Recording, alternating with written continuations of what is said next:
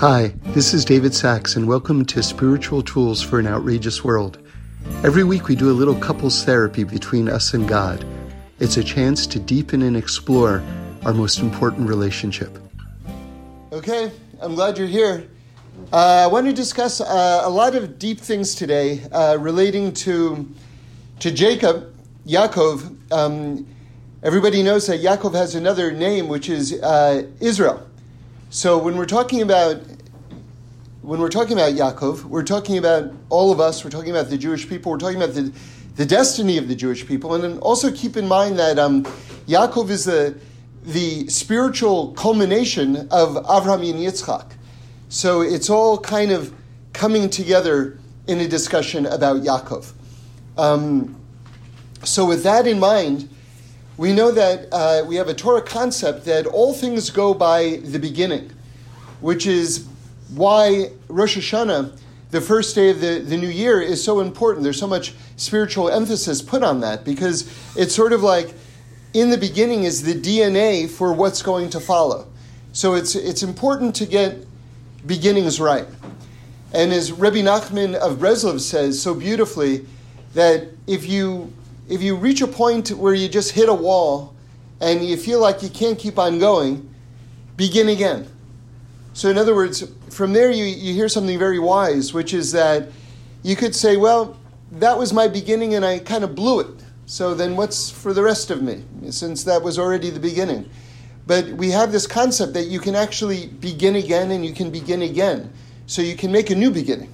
And in that new beginning, you can have all the positive attributes that you're looking to unroll for the future. Okay. So the birth of Yaakov, the birth of Jacob, is going to be extremely important since Jacob is Israel, and we're talking about the destiny of the entire world right now. Okay? So in looking into that, we see something very, very deep. Many, many deep things. The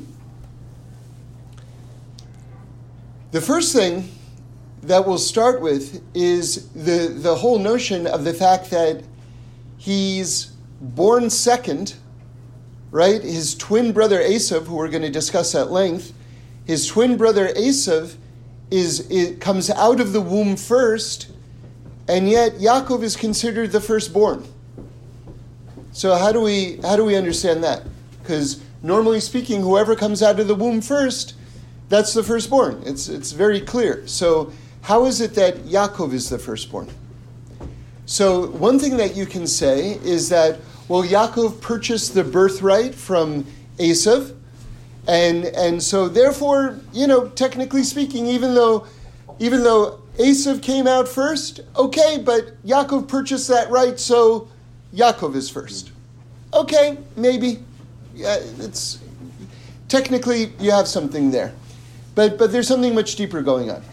So what Rashi brings out is that Yaakov was actually the first one who was conceived. And so that's why he's the firstborn. And so Rashi gives us a great visual for us to understand this. Again, what's the question? How could it be that Yaakov is the firstborn if Esav comes out first? So we're saying that Yaakov is the first one who was conceived. And there are very deep implications for that, and we're going to discuss them in a moment. But let's just get the sort of like the understanding of the actual moment of birth down first. So what Rashi says is, if you take a narrow tube, imagine like a test tube, okay, like a narrow tube, and you put in one stone in first, and then you put in a second stone in. When you turn it upside down, the one that you put in second comes out first. And the one that you put in first comes out second. So since Yaakov was the first one who was conceived, he came out second. So this is a way to understand it. We're just talking about in the here and now. But even in the here and now, you see how he's really the firstborn. Okay. So now let's go deeper.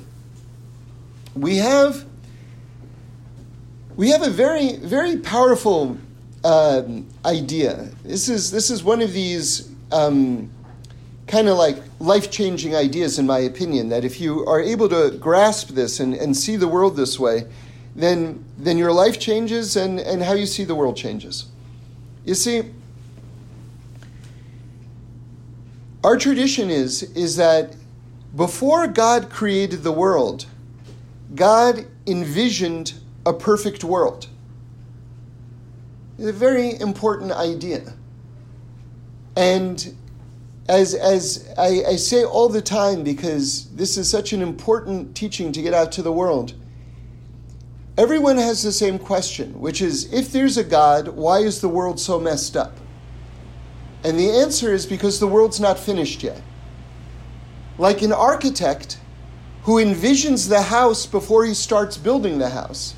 The architect begins by envisioning the completed house, and then he sets out to build the house. God, before he created the world, envisioned a perfect world, and then he created us to be partners with him in terms of achieving that, in terms of creating that. And that's what we're doing. So you see, the first conception is the vision of perfection. And so when we say that Yaakov was conceived first, it's not just that in this particular family that we're going to call the Jewish people, that there was this first conceived and we're going to name him Jacob. There's much more going on here, because we say Bereshis, right? Bereshis means out of beginnings, right? God created the world. Again, another reminder to us that we can begin again at any moment, because every single moment is a new beginning. So, but Bereshis, Rashi brings that Bereshis for the sake of the Reshis, and then the Jewish people in another part of the Torah are called Reshis. So for the sake of the Jewish people, the world is created. Now, what does that mean? You might misunderstand that. That might sound extremely exclusive or even arrogant, right? It means that the Jewish people are going to be emissaries, light givers, to understand what it is that we're supposed to be doing in this world. So in other words, we're all God's children. Everyone has a share in the Torah. But nonetheless, we have a leadership role in terms of explaining, why is there a world? Why is there an us? What are we supposed to be doing with all of this? So you see that just like God had a perfect world in mind before Bereshis, before the moment of creation, so too Yaakov is conceived before Esav. Okay. So what we have here is a microcosm, a playing out of the creation of the world with the birth of Yaakov Avinu. Now, with this in mind, let's start talking about Esav and the role that Esav plays. So, Esav is like a very, very intriguing person. Remember, Yitzchak, who was the parent of Esav and Yaakov, Yitzchak wanted to give the blessing to Esav. And it's only because Rivka, their mother, engineered it in a certain way that Yaakov gets the blessing and not Esav. So you say, okay, so then what did Yitzchak see in Esav? Because the Torah is basically pretty mad at Esav. We don't like Esav for so many different reasons. And if you look at the Midrashim about what Esav wrought during his lifetime, he was a murderer and a rapist and just like the worst of the worst of the worst of the worst. So why all of these? Why so negative about Esav? Okay, what is going on with Esav? So Esav basically represents concealment. He represents concealment. And how are we to understand that? Because when Esav is born, it's like a very weird thing that happens. He's covered in hair like a grown man. And again, there's so many like wild midrashim that are attached to Esav and his birth moment. One of them is that not only is he covered with hair, but he's born with a beard and molars. Okay, I just came across that teaching. So I mean, he's really like kind of like the boogeyman, in terms of, but let's get to the root of it. Like, let's strip through all of this stuff. What is at the root of all of these teachings? Okay, the root of it is that Esav comes from the word from the word asui, which means made. And this is why he's sort of so much the antithesis of Yaakov and so much the antithesis of the Jewish approach to the world. Because the Jewish approach is that we're all unfinished products and we're all growing and meant to grow until literally our last breath in this world. We're never finished. And the last thing that we are is born finished. Anyone who considers themselves born a finished product, like a lot of times you have like people who speak like this, hey, this is just me, all right? This is me. This is me. Not Jewish. That's not Jewish. It's like, okay, first of all, congratulations. Second of all, do you really think that you can't get better? Because if you think you can't get better, then you don't understand what this world is for. Then you really are out of sync with what is going on in terms of your life and why you were born and what is doing in this world. So Esav represents two things. One physically and one spiritually. The spiritual idea, and both of them are like sort of like not Torah ideas, right? Or even the opposite of Torah ideas. On a spiritual level, it's the idea that you're a completed product. On the physical level, it's also the idea that not just you're a finished product physically, but now we're getting a little more macro now, but that the world is a finished product. Do you understand? Esav is coming out, and he's representing, because all of the patriarchs and matriarchs are representing spiritual ideas, and they're also representing ideas in the physical realm as well. And Esav is included in this category. So by coming out fully mature, physically fully mature, his birth is challenging us to think that the world around us is a finished product. And what did we say? The world around us is very much not a finished product. That's why we were created, to bring the world to perfection. Because if the world is a finished product, then we're in a lot of trouble, right? I'll tell you something. The Ramban in the Middle Ages, and I'm talking about now around the 1200s, okay? 1100s, 1200s, the Catholic Church would arrange debates between rabbis and priests. And almost all the time, the rabbis did not want to engage in these debates at all, and they were forced to engage in them. And it was like a bad scene, because they would like forge documents that they would say were from the Talmud and things like that, and make up things, and then the judge was not like a jury of our peers. It was the king or someone else who it was a kangaroo court already. And then bad things would follow from these things.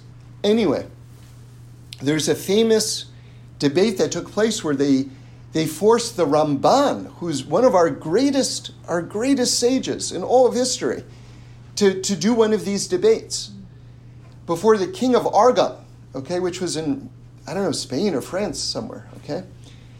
And one of the points that he made was like, God help us if the Messiah has already come.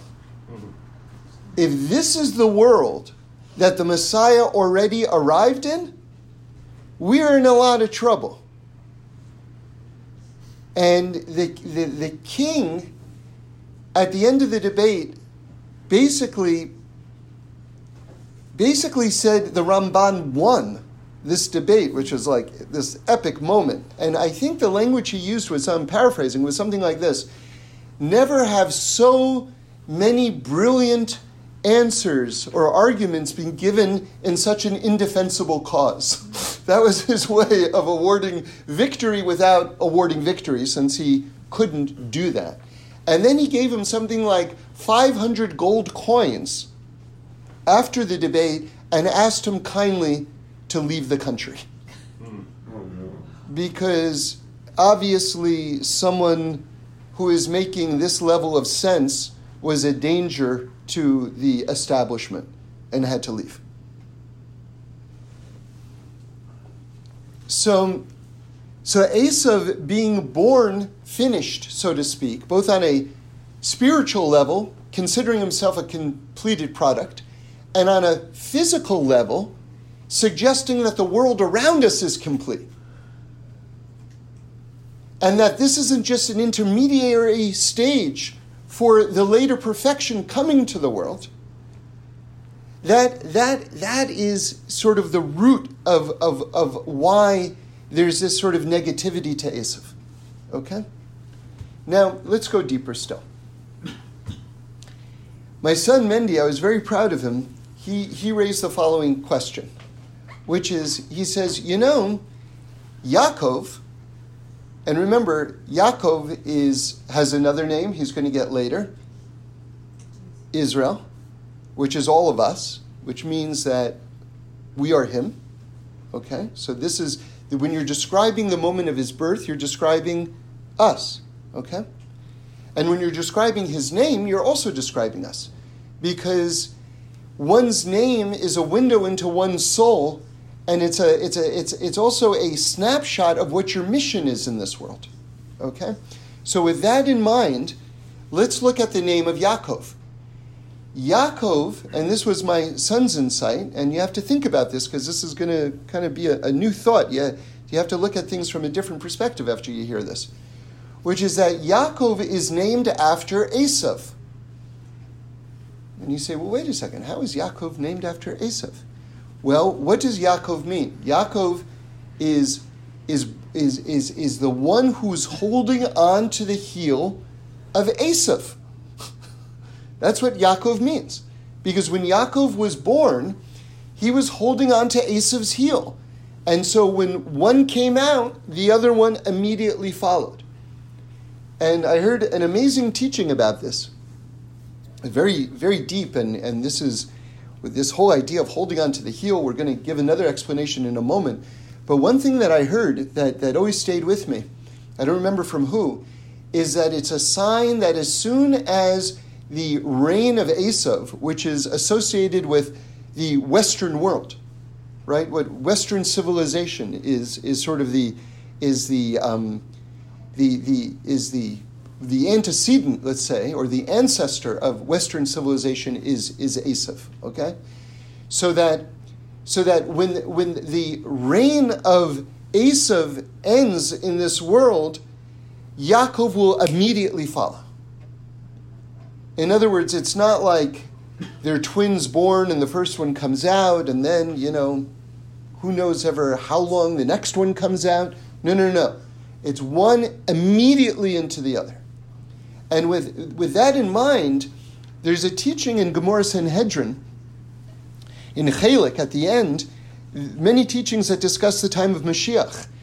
And one of the teachings is that Mashiach is going to come when people are not expecting it. Just like it's a very unusual idea that Yaakov is holding on to Esav and that it's immediately following. It's just like boom, and then it's all of a sudden here. That's how it's going to happen. And so I'd like to suggest that you see that teaching modeled, that where you don't expect it, you see it modeled in the birth of Yaakov himself. But anyway, let's get back to this other idea. The idea that Yaakov is actually named after Esav. And hopefully you see why. Because if Yaakov's name is the one who's holding on to Esav's heel, well then you see that Yaakov's name is because of Esav. And not just Esav, because of the heel of Esav. Okay, so now we have to figure out what is a heel in Torah. Okay? Now, by the way, there are ideas that by the way, the heel is the least sensitive part of your body. That's just an interesting biological fact about your heel. And it makes sense because when God constructed our bodies, he constructed them with great wisdom. Can you imagine if he put your eyeball where your heel is? First of all, what would you see? Second of all, you get the idea. I mean, there's great wisdom with the way the body is constructed. And one of these sort of underappreciated things is that God put less sensitivity on the parts that are going to bear the greatest weight and the greatest pain. Like our heel, for instance. That's a gift. That's not just, of course you don't go ow, ow, ow, ow, ow every time you take off. Why? But why? Why do we take anything for granted? So not only that, but I learned from Rabbi Wolfson that the last generation, and now we're going to start to get deeper again, the last generation, the end of days in Torah has a name. The end of days is called Ikvei de Mashiach, which means the heel, technically speaking, it means the end of days, but if you want to get literal about it, it means the heel of Mashiach. Okay, so now we're talking about, the end of days. Now there's an illustration that I like to do, and if you're listening to this remotely, you have to kind of either do it yourself or just imagine it. So imagine over here is a doorway, okay? And I'm in one room, and I'm about to walk through into another room, right? Or I'll do it facing this way. Let's say the doorway is over here. I'm about to enter into this other room. Now, look at my foot. What is the last part of my body that's leaving this room? The heel. In other words, there's just this beautiful logic to the notion that the end of days are referred to as the heel. Right? Because as you're going from one domain, one room in this case, to another room, the last part to leave that domain is the heel. Now, with that in mind, let's go deeper. Yaakov, again, who is all of us, and the birth moment, the beginning, which is the defining moment, and his name, which is our name, which is our mission, is born holding on to the heel. He's holding on to the end of days. He's holding on to the idea that this world is not finished yet. Is not finished yet. Remember, Esav represents the illusion that the world is finished. Yaakov is holding on to his heel, which is that this world is not only not finished yet, but that there's another era coming, which is the era of perfection, which was what God had in mind first when he conceived the world, just like Yaakov was conceived first. So here you have now not just Yaakov holding on to the heel of his brother, right, in the here and now. You've got this notion that the initial conception of perfection of the world, because Yaakov is called the perfect person, Ish Tam. No one else gets that name, by the way, in Torah. Yaakov is called perfect. You've got this notion of perfection coming out in the end of days. Like holding on to the heel, the end of days, right? Now comes the next era, the era of perfection. Do you understand how in the birth of Yaakov and Esav now, you've got being acted out the entire history of the world? Do you see? Okay. Now, listen to this. Yaakov and Esav are twins. which is really interesting because they're not identical twins, but they're twins nonetheless. Now, the word that the Torah uses to describe the fact that it says, Vehine Tomim, and behold, they were twins. Tomim is spelled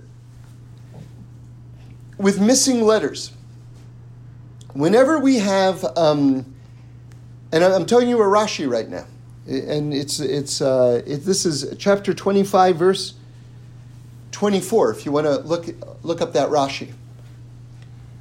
Rashi notices that, there's another famous set of twins in the Torah, and that's the twins that Tamar has, right? And this is the messianic line that's coming into the world with Tamar, and the ancestors of King David, and that's Peretz and Zerah, okay? And when the Torah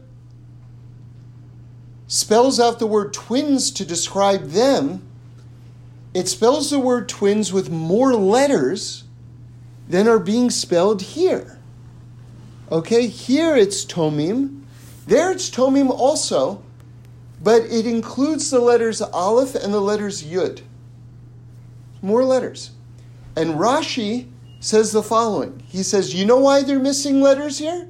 Because Esav was wicked, therefore there's something missing, and that's reflected in the missing letters describing the fact that they're twins.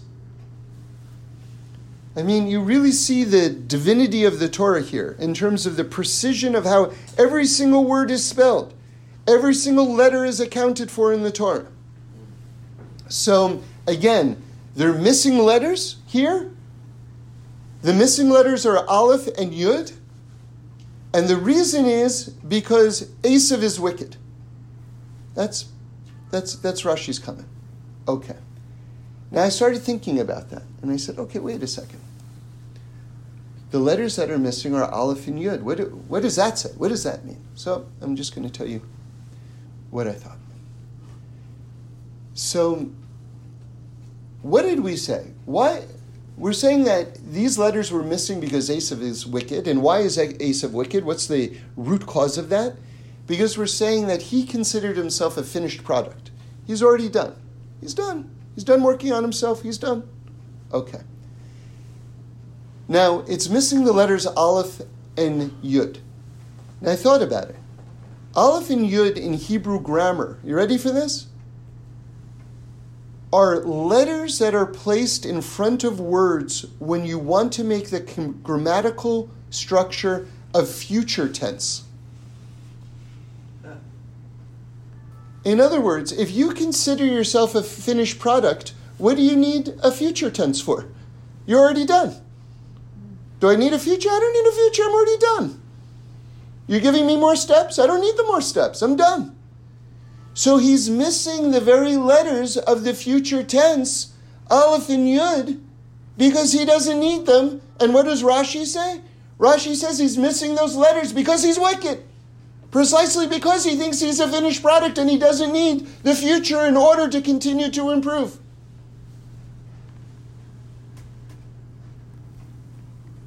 Okay, so now let's continue to go deeper. Rav Yitzchak Isaac Haver says that just like Yaakov has this supernatural quality to him, right? So does Esav. Because Esav is also in the womb at the same time that Yaakov is. And in fact, you see this in the blessing that Yitzchak gives Esav. He says, when Yaakov goes up, you're going to go down. And when you go up, Yaakov is going to go down. And not in the sense that it's going to be a historical curiosity or coincidence, but the very ones rising will account for the very others falling. And that's this kind of antithetical relationship that's taking place between Yaakov and Esav, and that it's woven into the fabric of the world. That Esav hates Yaakov. This is brought in the name of Rabbi Shimon Bar Yochai, by the way. He's the author of the Zohar. Okay? So there's this tension that's in the world. There's this tension that's woven into the fabric of the world. And again, now that we understand that the birth of Yaakov and Esav is describing the entire history of creation, we can understand how their feelings are about each other, or their destinies are regarding each other, is actually reflecting more widely on what's going on in terms of the nature of creation. So they both have this supernatural quality. So now, you want to hear something interesting? When's the next time the Torah talks about them touching? So they're born touching because Yaakov is holding on to the heel of Esav. When's the next time they touch? And their touching is not such simple touching. It's there's more to it. There's conflict actually going on here. Well, the next time they touch is actually during this wrestling match that takes place. So there's this escalation in terms of conflict that takes place. And this wrestling match is really interesting because Rashi brings down that the one who Yaakov was actually wrestling with was the angel of Esav. This is the famous Yaakov wrestling with an angel, where he gets the name Israel, by the way. Okay? By the way, that Rashi brings down, it says, by the naming of Yaakov, it says, he called him Yaakov. So that's sort of like a mysterious pronoun. Who's he? Who's he who named him Yaakov? So Rashi brings down that God named him Yaakov. So this name of Yaakov comes from God. That's what Rashi brings. Okay. So now all of a sudden we've got a wrestling match. Now what did we just say a moment ago? That Rav Yitzchak Isaac Haver said that this wrestling match, this wrestling match, which initially took place in the womb, by the way. There was wrestling going on in the womb.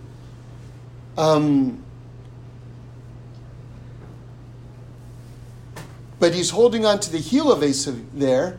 Now all of a sudden it becomes an actual physical wrestling match between two adults. But not between a man and another man. Now it's between a man and an angel. The angel of Esav. So what I'm suggesting here is that just like Rav Yitzchak Isaac Haver says that they both have this supernatural quality to them, now you see the supernatural elements of their relationship actually playing out in the world as a man is now wrestling an angel. That's not a normal situation. That's a supernatural situation.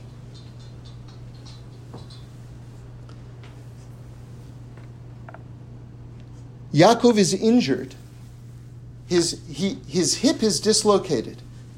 And it says that for all time, that's a reflection of the generations of Jews that will follow that were basically going to be injured by this encounter.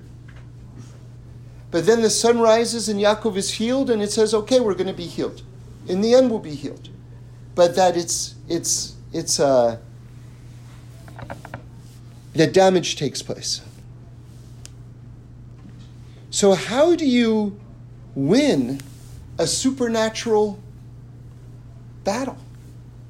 How do you win a fight like this?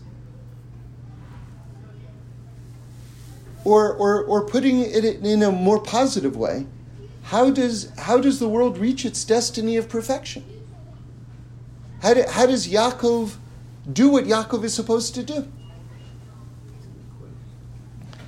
So a supernatural war can't be waged with normal means. A supernatural war must be won supernaturally.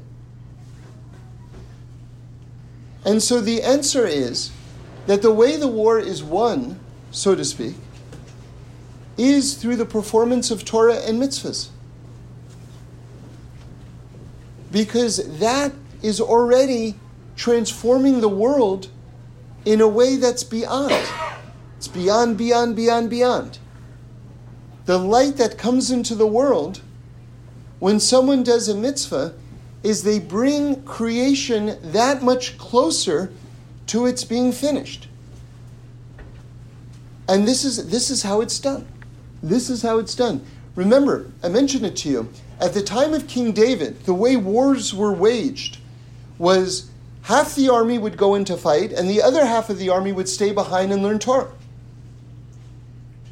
And that was considered waging war also. So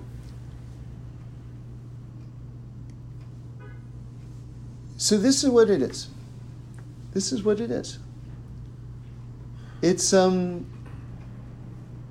are many ways to look at the world.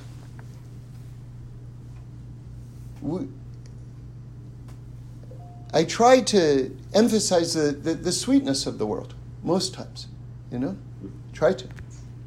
Because the world has a lot of sweetness and a lot of beauty in it.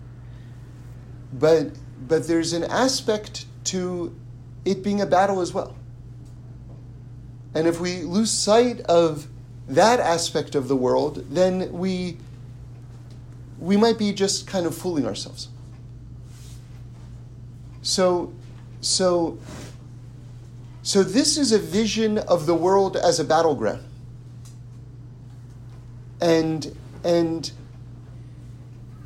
But it gets won. And the war gets won in the end. And it's very beautiful, actually, the way this relationship with Esav and Yaakov culminates, how it finishes, by the way.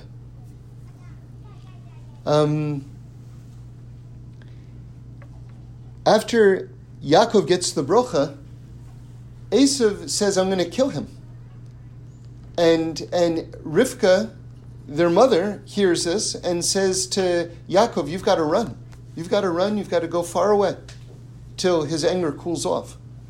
And he ends up going away for many, many, many years, something like 22 years, something like this.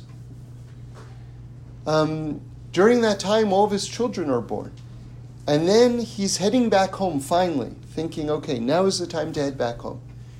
And then angels come to him and say, Esav is waiting for you with 400 soldiers. And this looks like the end. It looks like Esav is going to have his final revenge and he's going to wipe out the entire... In fact, I saw another medrash, which is that Yaakov tells his grandson, Amalek. Amalek, by the way, was a person. He's not just the arch enemy nation of the Jewish people. He was a person, and he's like the grandson. Maybe he's the great grandson. I think it's the grandson of Esav. And he says to Amalek, I wasn't able to get rid of Yaakov. That's your job now. Can you imagine? So Esav is waiting with 400 soldiers, and that's when the wrestling match takes place the night before this meeting, and Yaakov is worried, by the way. And by the way, if you ever worry in life and you go, where's my faith? How am I worrying? Yaakov worried. So you can just take comfort in that. But it says something very interesting. It says, Yaakov worried and he was distressed. So you can say, wow, he was worried and he was distressed. But no, the way I understand it is, Yaakov was worried and he was distressed that he was worried. He himself felt bad that he was worried. Don't I have more faith? But nonetheless, it says he was worried. So now he's about to confront Esav. Has this whole wrestling match. And this whole wrestling match is so interesting because we have a Torah principle, which is the following. Maisim avos simin labanim, which means the deeds of our fathers are assigned to the children, which in fancy English means that everything that went on with the matriarchs and patriarchs is a microcosm of everything that is going to come later. Right? So when you see Yaakov win this wrestling match, basically what we are to understand is that we are victorious in the end. Or let me put it another way, which is a little more challenging and interesting, which is the war is already won. Now we have to go out and win the war. That's the strange thing. It's like, it's won, but now we have to win it. So it's still a story in progress, even though the end of the story has already been told to us. Okay, so now he faces his brother. And it's the most interesting episode. It's the most interesting episode. He sends him all of these gifts, and then he, just to try to appease him and make sure, and the Torah says that you have to do, before battle, you have to do 3 things. 1, pray. 2, send gifts. Right? Because maybe like that will appease the person. Maybe they'll get less mad if you do that. 3, if that doesn't work, go to war. Right? So that's what it is. So he's working this plan. And by the way, it says that Rebbe, who was the leader of the Jewish people in the Roman times, which were very, terrible times for the Jewish people in terms of like oppression and things like that, said that whenever they would send emissaries to talk to the Caesar, to the Roman government, they would always read this chapter of the Torah first to prepare for these meetings. Very interesting. So with each wave of gifts, Yaakov bows down to Esav. And he bows down, I think, 8 times. And actually, the rabbis say, you know what? You bow down too many times. Which is interesting. It's interesting. Anyway, by the time that he finally sees him, it says Esav grabbed him and kissed him. And over that word kiss in the Torah, it's very few places in the Torah that you have this. You have dots over each of the letters for the word kiss, which is very unusual, which means that the rabbis are telling you, look very carefully at that word. So what is the kiss of Esav? So now you can learn it that they are reconciled and that there's finally peace between them. You can learn it that way. That's not the main way that it's learned. Again, another wild medrash. What does it mean, kiss? That he actually went for Jacob's neck and that he bit his neck to bite his jugular vein and to kill him. And that there was a miracle and Jacob's neck turned into marble and Esav's teeth crumbled. And now with that in mind, let's go back to the verse in the Torah. It says that Esav kissed him and he cried. And he cried, according to this medrash, because his teeth crumbled. Let's take another look at what the kiss of Esav is. The kiss of Esav, I think you can compare to the levels of assimilation that are going on in especially America today.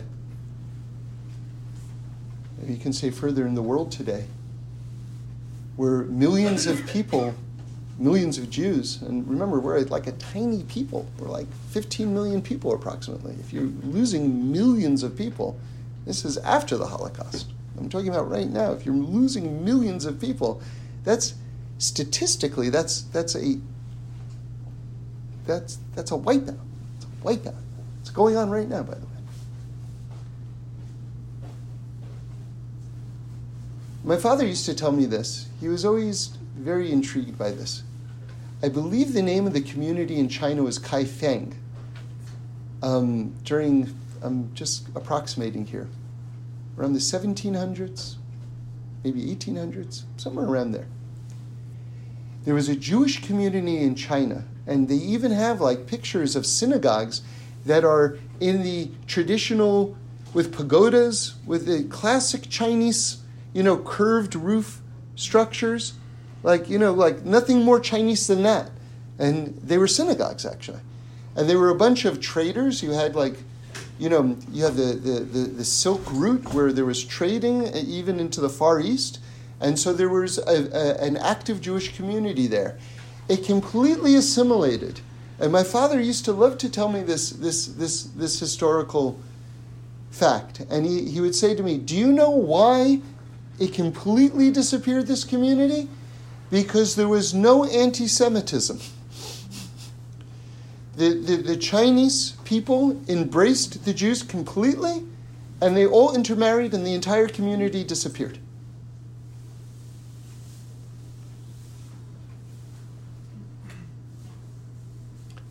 So the kiss of Esav, what is that?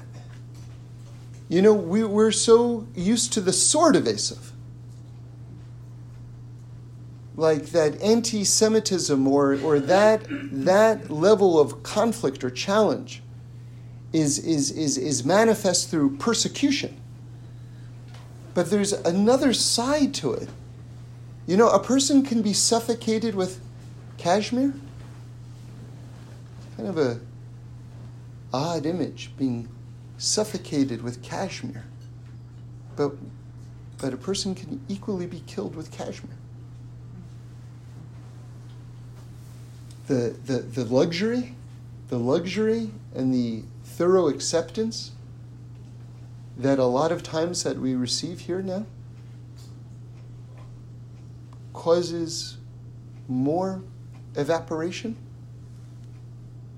than persecution. Because sometimes you have the idea of script anti-script, it's called. You say, do this. Well, if you're ordering me to do this, you know what I'm not going to do? I'm not going to do that. Don't tell me what to do. I'll do what I want to do. Now imagine someone says, you want to do this, do this. You don't want to do this, don't do that. Do whatever you like. Okay, what are you doing? I'll do that. In other words, once the script anti-script dynamic gets thrown out the window, all of a sudden it's like, so what am I fighting you for? You're friends, I'm friends, it's whatever. What are you doing? I'll do what you're doing. There's more of you anyway. Why not?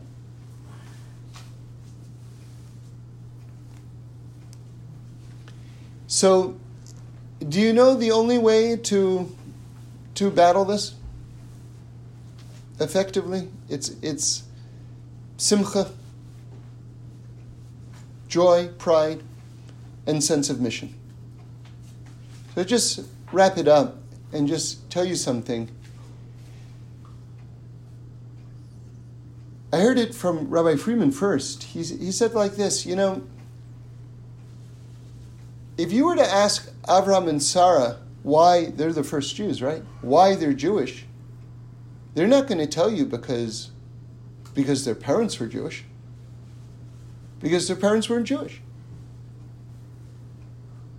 Like if you go up to like the average person on the street and say, why are you Jewish? They'll tell you, well, because when I was born, it was Tag Yurit because my mom was Jewish, right?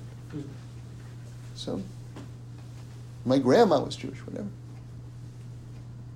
So now I have to be Jewish. That's kind of just what it is. But that wasn't the case with the first Jews, Avraham and Sarah, and they're the ones who have the whole Jewish program. So in other words, here's the point. The first Jews weren't looking backwards with regard to their own Judaism. They were looking forward. They were understanding that the mitzvahs, that the Jewish vision was a future-based mission. And that it was about the transformation of this world and the perfection of this world.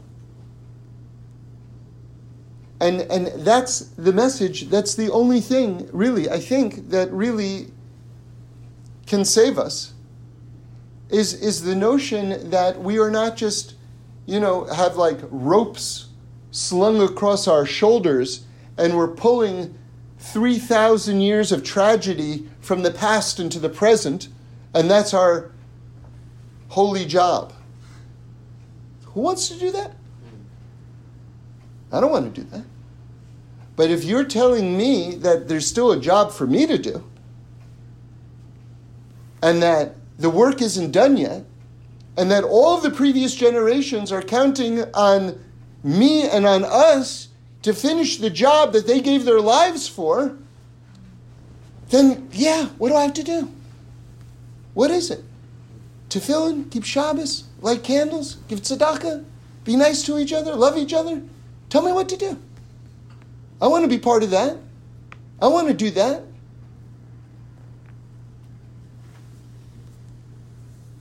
Okay. The following are questions and answers. Hopefully I have this right. Also at Abraham's funeral, doesn't Esav's head get kicked into the cave with somebody's foot? Okay, so that's an interesting episode. That's by Yaakov's burial.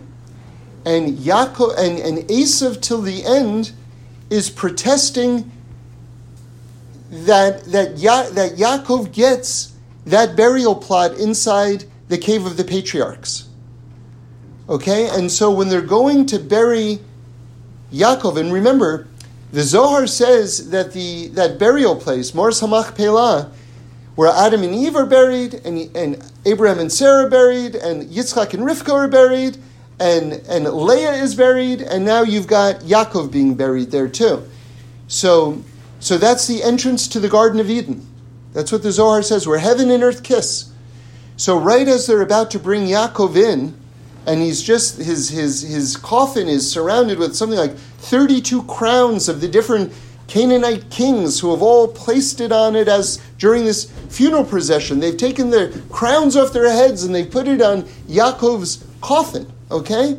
As they're bringing that in, Esav appears at the opening of the cave and he's like, this is my burial spot. This belongs to me. Now, Yaakov had a grandson named Hushim.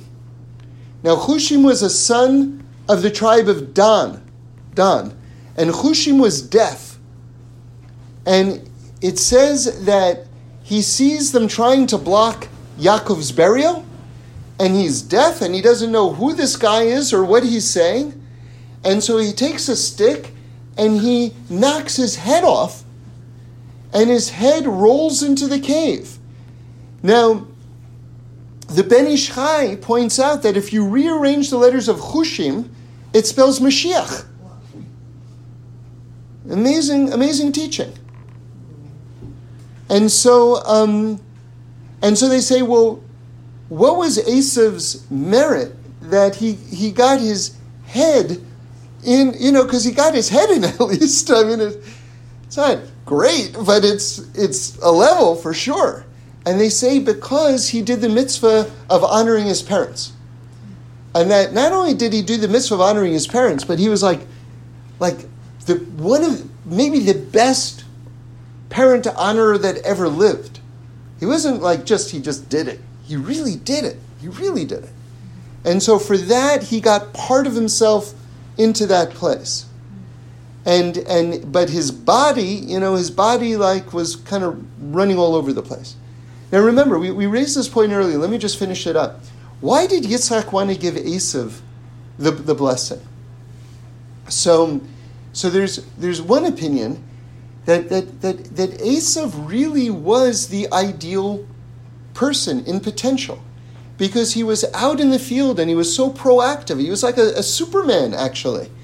And if he could have just married that with spirituality, he would have been like the most realized person ever. Right? So he had tremendous potential. And he even did a lot of good things. But in the end, he didn't go out so well, right? And what is the greatest guarantee that we won't fall into that trap?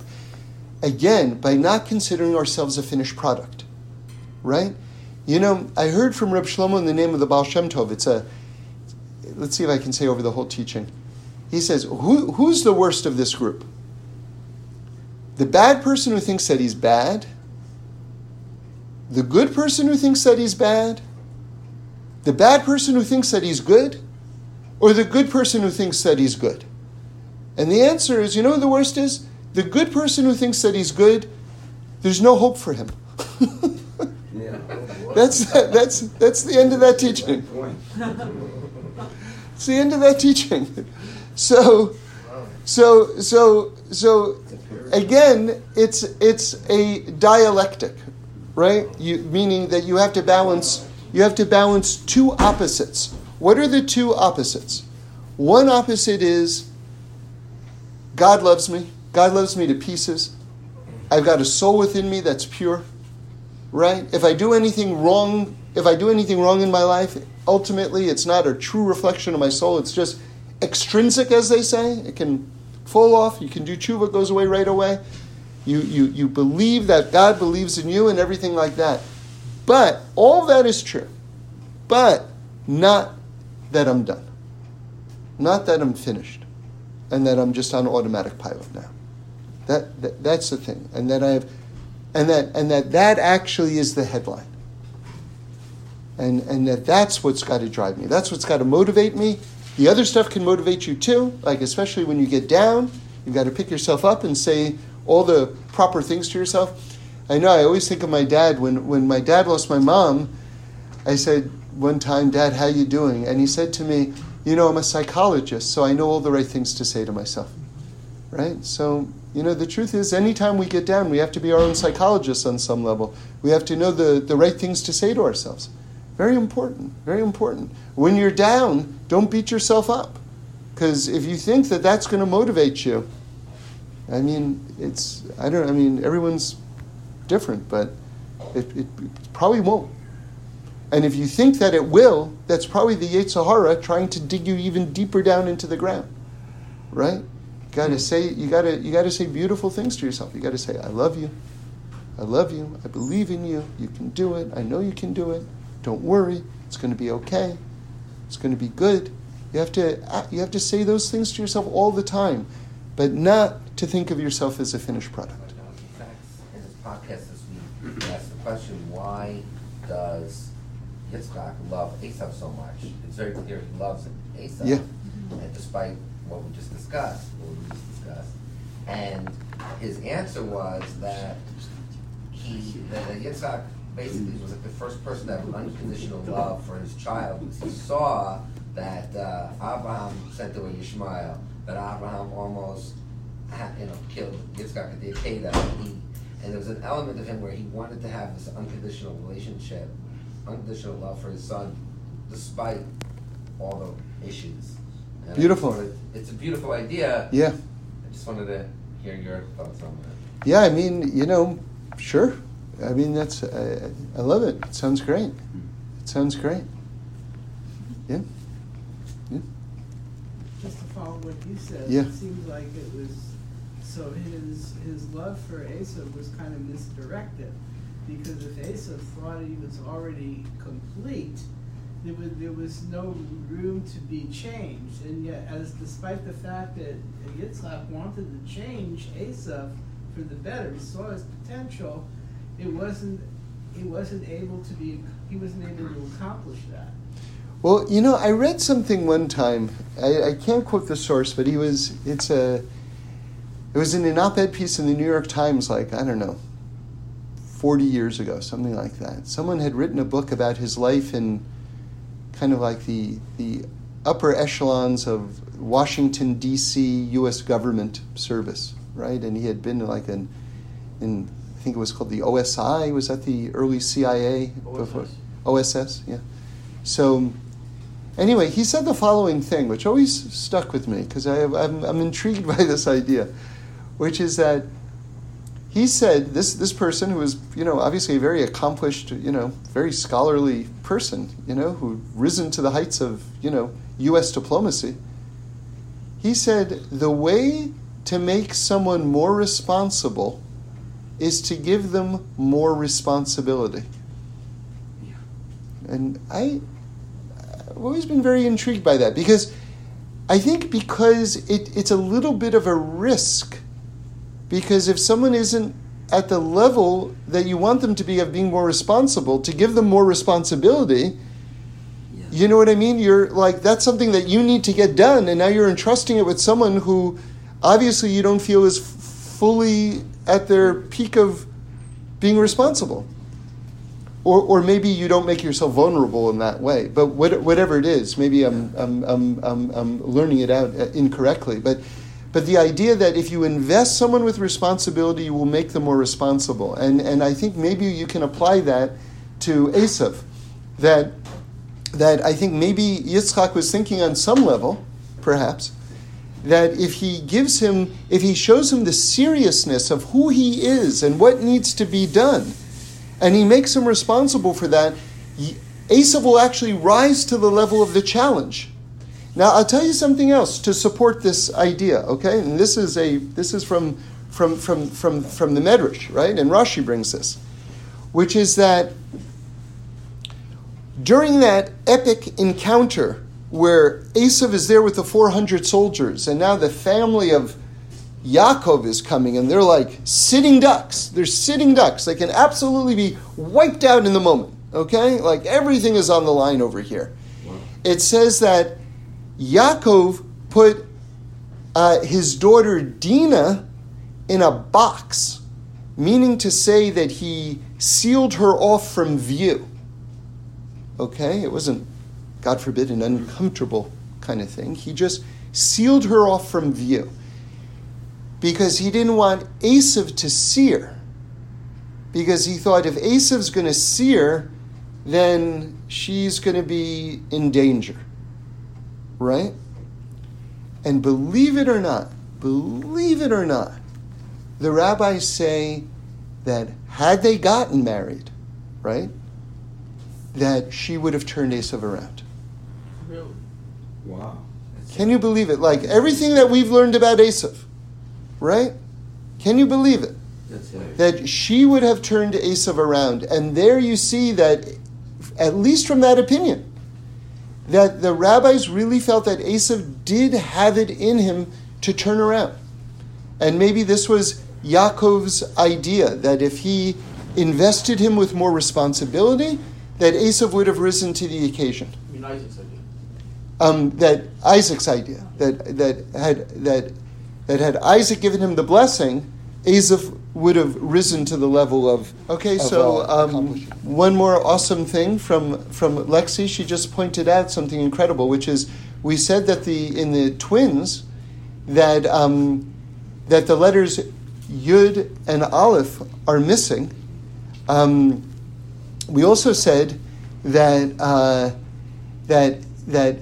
Yaakov takes on a whole new job. He takes on the job of Esav. And when Yaakov gets his new name, which is during this wrestling match with the angel of Esav, he becomes Yisrael. Yisrael contains the letters Yud and Aleph. Unbelievable. Thanks for listening. We do this every week, so join in again next Sunday for a new podcast where we explore the amazingness of life. And review us and send in any comments or suggestions. I'd love to hear them.